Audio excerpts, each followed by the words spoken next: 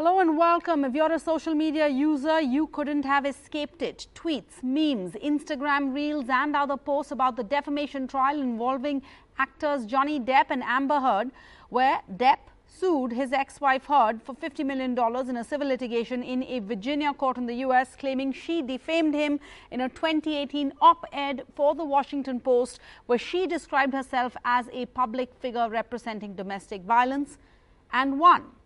Live streamed online, the trial devolved into a frivolous source of entertainment, a 24-hour soap opera causing a social media hysteria that overwhelmingly supported Depp and publicly mocked Heard. Supporters of the actor Johnny Depp have come out of the woodwork to tweet #JusticeServed for Johnny Depp and to deride and humiliate Amber Heard, so much so that the hashtag #AmberTurd trended on Twitter. Heard became the punchline. But is the joke on us? Tonight on We the People, we're asking how the trial could impact other survivors with little power, no fame and far less money than these celebrities in this case. We're questioning tonight what the public reaction to the trial and the verdict itself says about us as a society and how it could impact the fight against gender-based violence.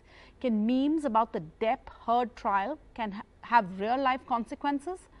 If you're wondering why we would focus a We the People on a court case involving Hollywood stars, I can only say it would be naive to dismiss this case as just celebrity gossip without trying to understand the ways in which people could be relating to what they are seeing. For many, this is personal. Let's start by introducing Pranjal Asha. She's a photographer and a filmmaker. Pranjal, thank you for joining us. Pranjal, you've already spoken openly about your sexual abuse and violence at the hands of your partner on your social media accounts. But I want to ask you about how you've been doing over the past few weeks, whether you've tried to avoid hearing about the Depp-Heard trial, how it's affected you, if it's affected you, and whether it's caused you to relive some of what you've been trying to deal with. First of all, I think I have to mention that, I also heard about everything that I heard about this trial through social media. So I was also one of those people who, began with thinking that, oh, what has Amber Heard done? And then, I obviously had to do some research and then, follow up on the case. I never saw any of the live interviews because I just couldn't. And I do remember that I was down with flu when my friend texted me and said that Amber Heard has lost the case. And I think this is something also because I've been talking about my own personal trauma for almost a year now, for a year now, that I just thought that, this is something so, first of all, personal.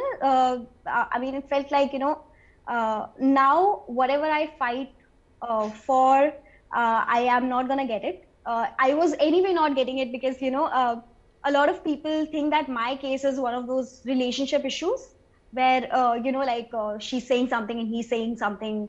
And although I'm just clearly stating that it was violation of my consent and it was rape, but people just, tend to they basically tend to dismiss it completely, thinking that, oh no, but, they were dating.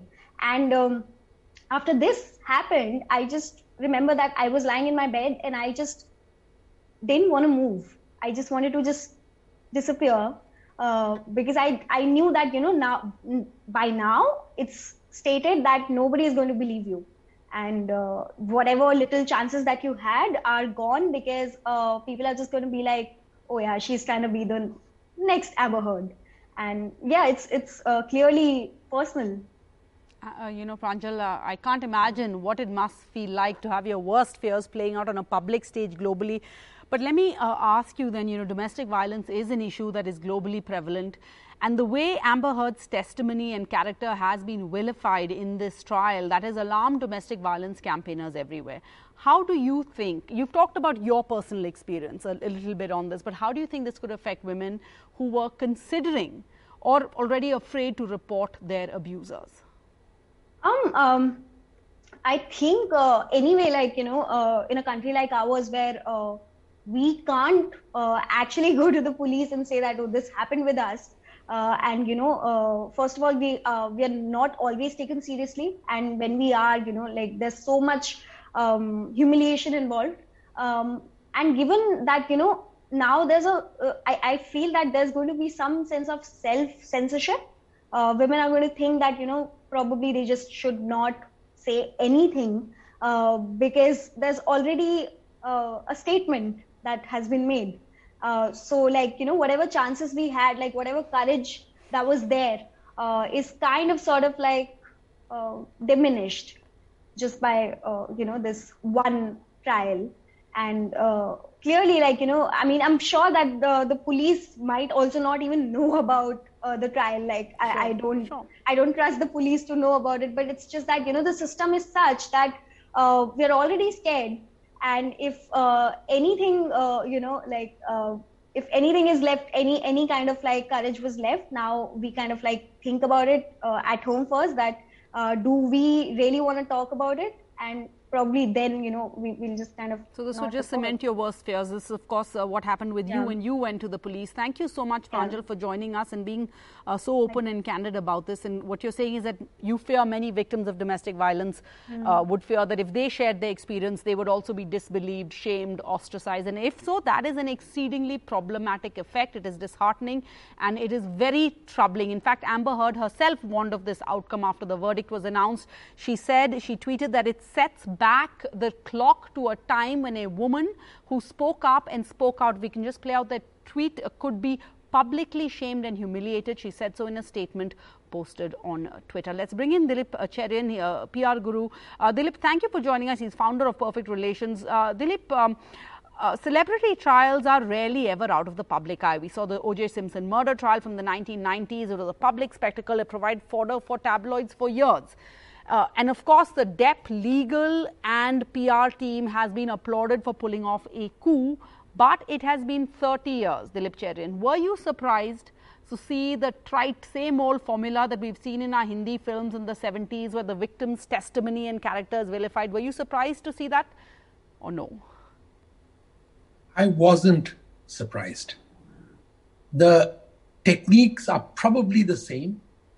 The stories and the narratives are almost exactly the same. And what stands out in what has come through in the media and in the social media storm that has accompanied each step of it is that, in any of these relationships, it is unfortunately the length of the relationship, the depth of the violence, the heinousness of the abuse, which sometimes takes center stage. What is not taking center stage is the whistleblowing, the need to set, to draw the red lines in time to make sure that public exposure is not limited to the time when matters get to such a point where it gets to the court. What appalls me is that really impressive and big names in Hollywood are showing us the mirror, as it were, as a society. That, you complain far too late. You only provide evidence when things have gone out of hand. You can't say that the police in Hollywood works according to the same standards as the police, say, in a country like India, where the tradition of patriarchy and the strength of it is perhaps a lot more. So I think that it surprised me to the extent that you have a situation where powerful voices like Amber chose to be quiet for so long, and I'm not holding that as a fault. I'm just saying that it makes the situation for everybody else seem far worse, because if her, then what about a person who's not so I don't want to digress from the topic, Dilip Cherian, but this case, I don't know if she was quiet for so long because the case about the abuse came up in the UK courts. This was a case about defamation. That's why it came up much later. So what's problematic here is that nobody is arguing whether he violated her. Everybody assumes and understands that he did, because according to the court's ruling in the UK, he did. The problem here is, Why did she speak about it? The problem here is the defamation case. But Dilip Charan, I want to ask you, some have suggested that the antipathy towards her could be a backlash to the Me Too movement, a pushback. That there's a, this pro-Johnny Depp contingent is this long simmering men's rights activists who were subverted, and now they're driven online, and that whole movement has been co-opted by his fans. Your thoughts? If one looks at the social media trends which happened during this, it is almost the kind of anger that you hear in Indian courts and in Indian social media in the undergrowth about the kind of laws we have in India vis-a-vis, say, for example, dowry. That the fact that the woman's complaint is taken and the boy's complaint is never heard, and his parents are often usually also equally victims with him. Of course, they are equally perpetrators of the crime. But the fact is that we sometimes, as media and as people analyzing it, don't see the trends that are bubbling beneath the surface. And I agree with you that that is a correct conclusion to reach, that there has been a pushback to the Me Too movement, and it is going to be damaging to the cause of genuine grievances. I'm not of the view that there were no grievances on either side, but I think that we have to recognize that it is time to empower the woman, but in such a way that the male voice does not become a backlash effect, which is equally dangerous for any society. Sure. Though I'm not sure if it's a trend or maybe a one-off, or you have fewer cases where men are the victims of abuse. It's certainly not a pandemic like it is where women face abuse on an everyday basis. And the statistics have shown there are very few women who can live their lives without being victims of abuse. But let me bring in Gopal Shankar Narayan, Senior Advocate of the Supreme Court of India, Nandita Rao, Advocate in the Delhi High Court, Rohita Naharesya Shetty, Associate Editor at Swaddle, who works with issues of gender and social movements, and Trisha Shetty, a gender equality and human rights advocate and the founder of She Says. Trisha Shetty, to you first, I wanted to just put across that question I had put to Dilip Charan, that many are saying this was only to be expected. There would have been a blowback to the Me Too movement. Then we must ask why, right? Because what did the Me Too movement represent? The Me Too movement, for me, represented women standing up in solidarity who have been silenced for so long. It is not that they chose to remain silent. They were systematically silenced. When they went and complained to HR, their complaints were ignored. They were fired from their workplace. They went through malignment on media that they are difficult to work with, right? So the women who had been silenced for so long and let down by the systems of justice that one is expected to go to seek recourse, bandied together on social media when they shared their stories. And of course, these perpetrators don't stop with harassing just one survivor. There is a pattern because they know they get away with bad behavior. And the women came forward, and then more women came forward. And then it was a deluge of truth that was too hard to ignore anymore. We were slapped across our faces with the truth of the lived reality and experiences of women. And what does that do? It disrupts status quo. For the first time, we saw men in positions of power being called out. Men who never thought they would have to relinquish their positions of power, their job, who would have to be called out on bad behavior, were called out, had to face financial repercussions, had to face workplace repercussions, and we saw a disruption.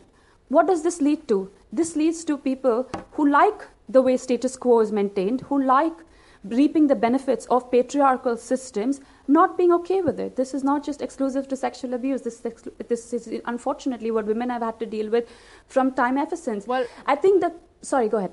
No. I mean, you were talking about...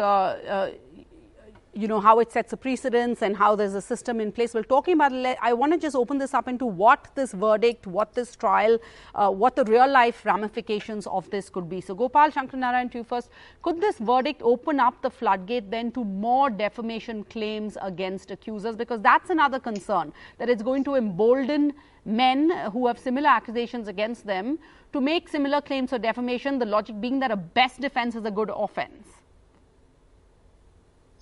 I don't think there's anything particularly new here. What we have seen is the outcome of a trial which took place before a jury in the United States, and the verdict that was delivered. Now, unfortunately, I think too much is made out of how social media regards this.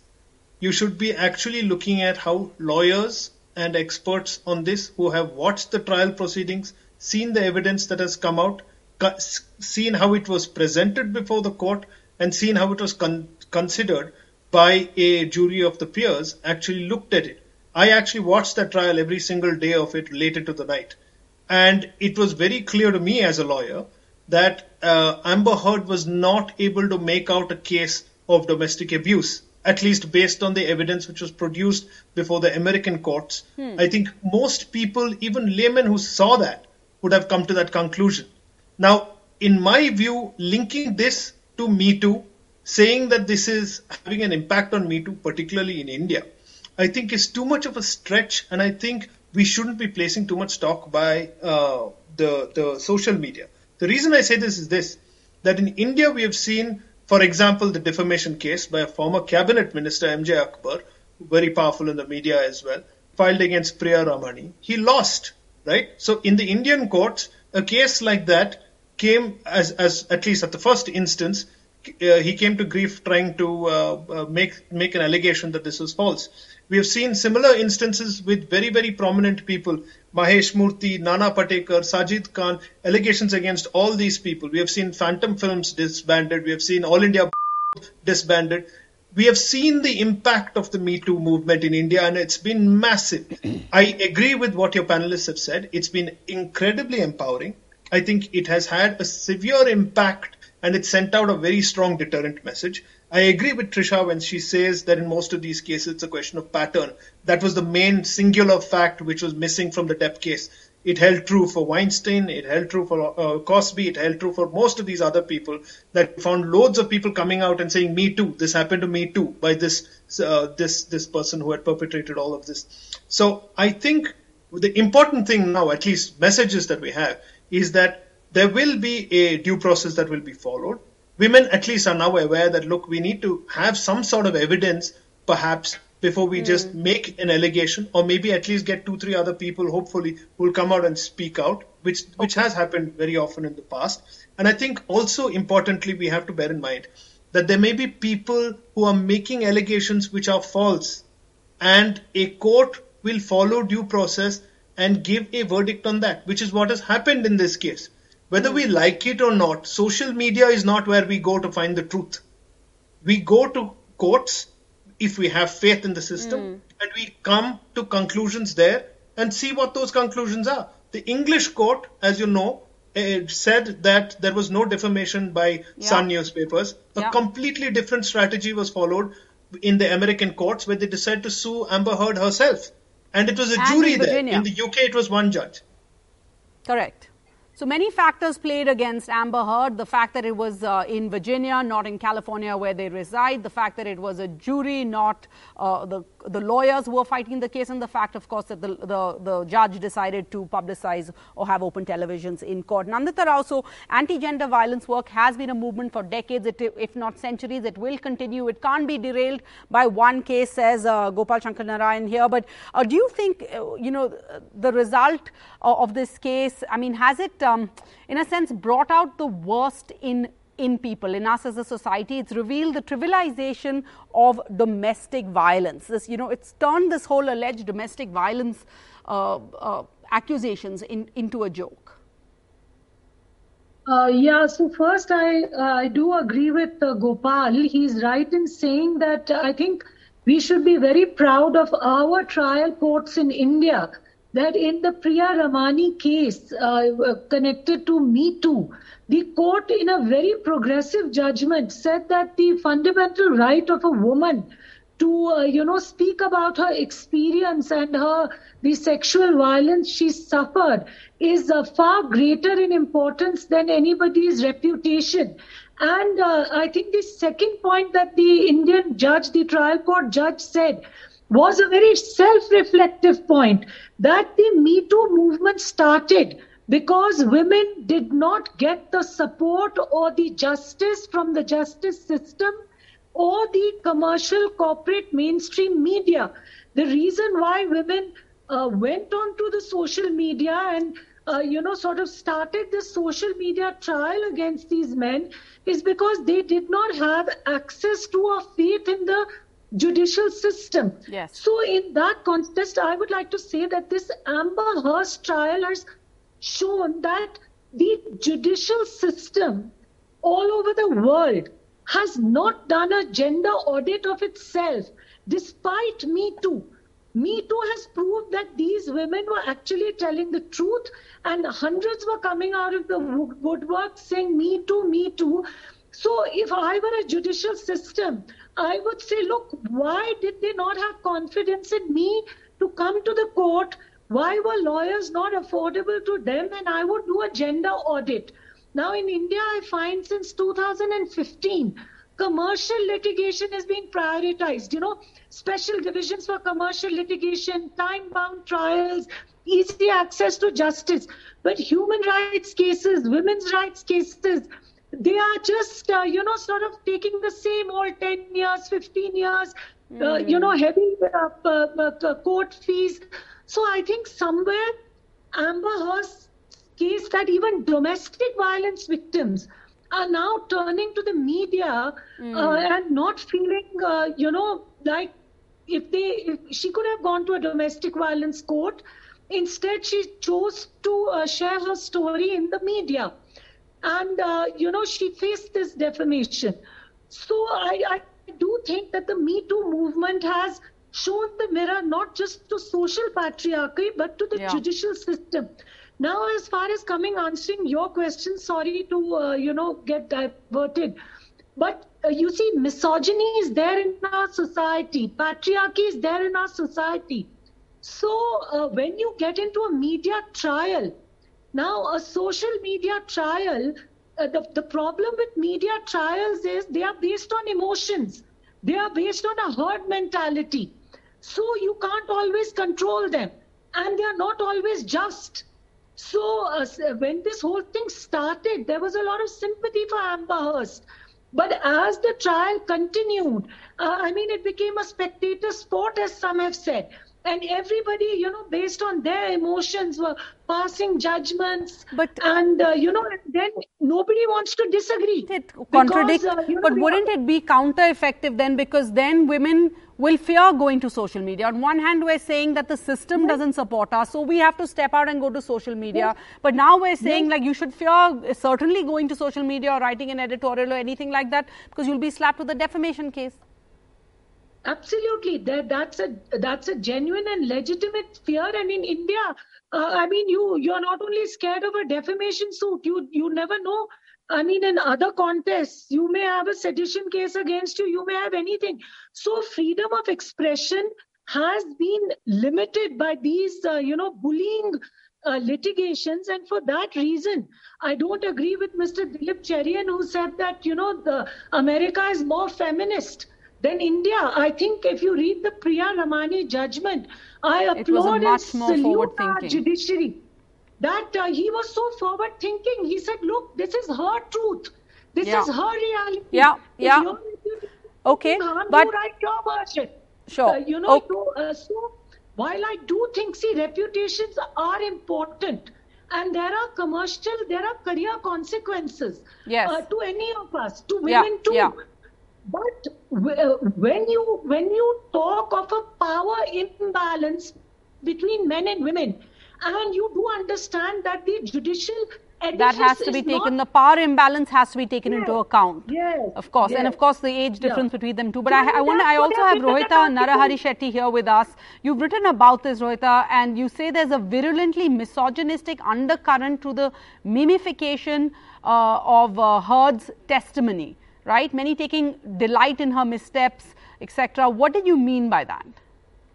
So, firstly, thank you for inviting me. And from what I've seen in this trial, there's three main factors that are intersecting, right? And they all have to do with internet culture. The first is fan culture and the way people sort of resort to celebrity worship, the way that plays out on social media. And there's also an interesting other side to it, which is anti-fandom, which is what we saw in this case. And it's not so much, and they kind of overlap, right? Fandoms and anti-fandoms. It's what we saw in this case is that it's not so much to support Johnny Depp, or in order to support Johnny Depp, you had to vilify Amber Heard. And then there's also meme culture, and there's been a lot of research and studies to show that memes are a particularly insidious tool to dehumanize communities. And there's a term for it called irony poisoning, where you use irony and humor to dehumanize an entire community, to normalize dangerous rhetoric. And we've seen this with incel subcultures, with neo-Nazi subcultures, things like that. And then lastly, as you pointed out yourself, there's a lot of pent-up anger against Me Too that's been building up over the years since its height. And a lot of men's rights activists have taken this time to show up a narrative that men are really victims of scorned women who try to defame men. So it's kind of like a perfect storm of all three of these factors.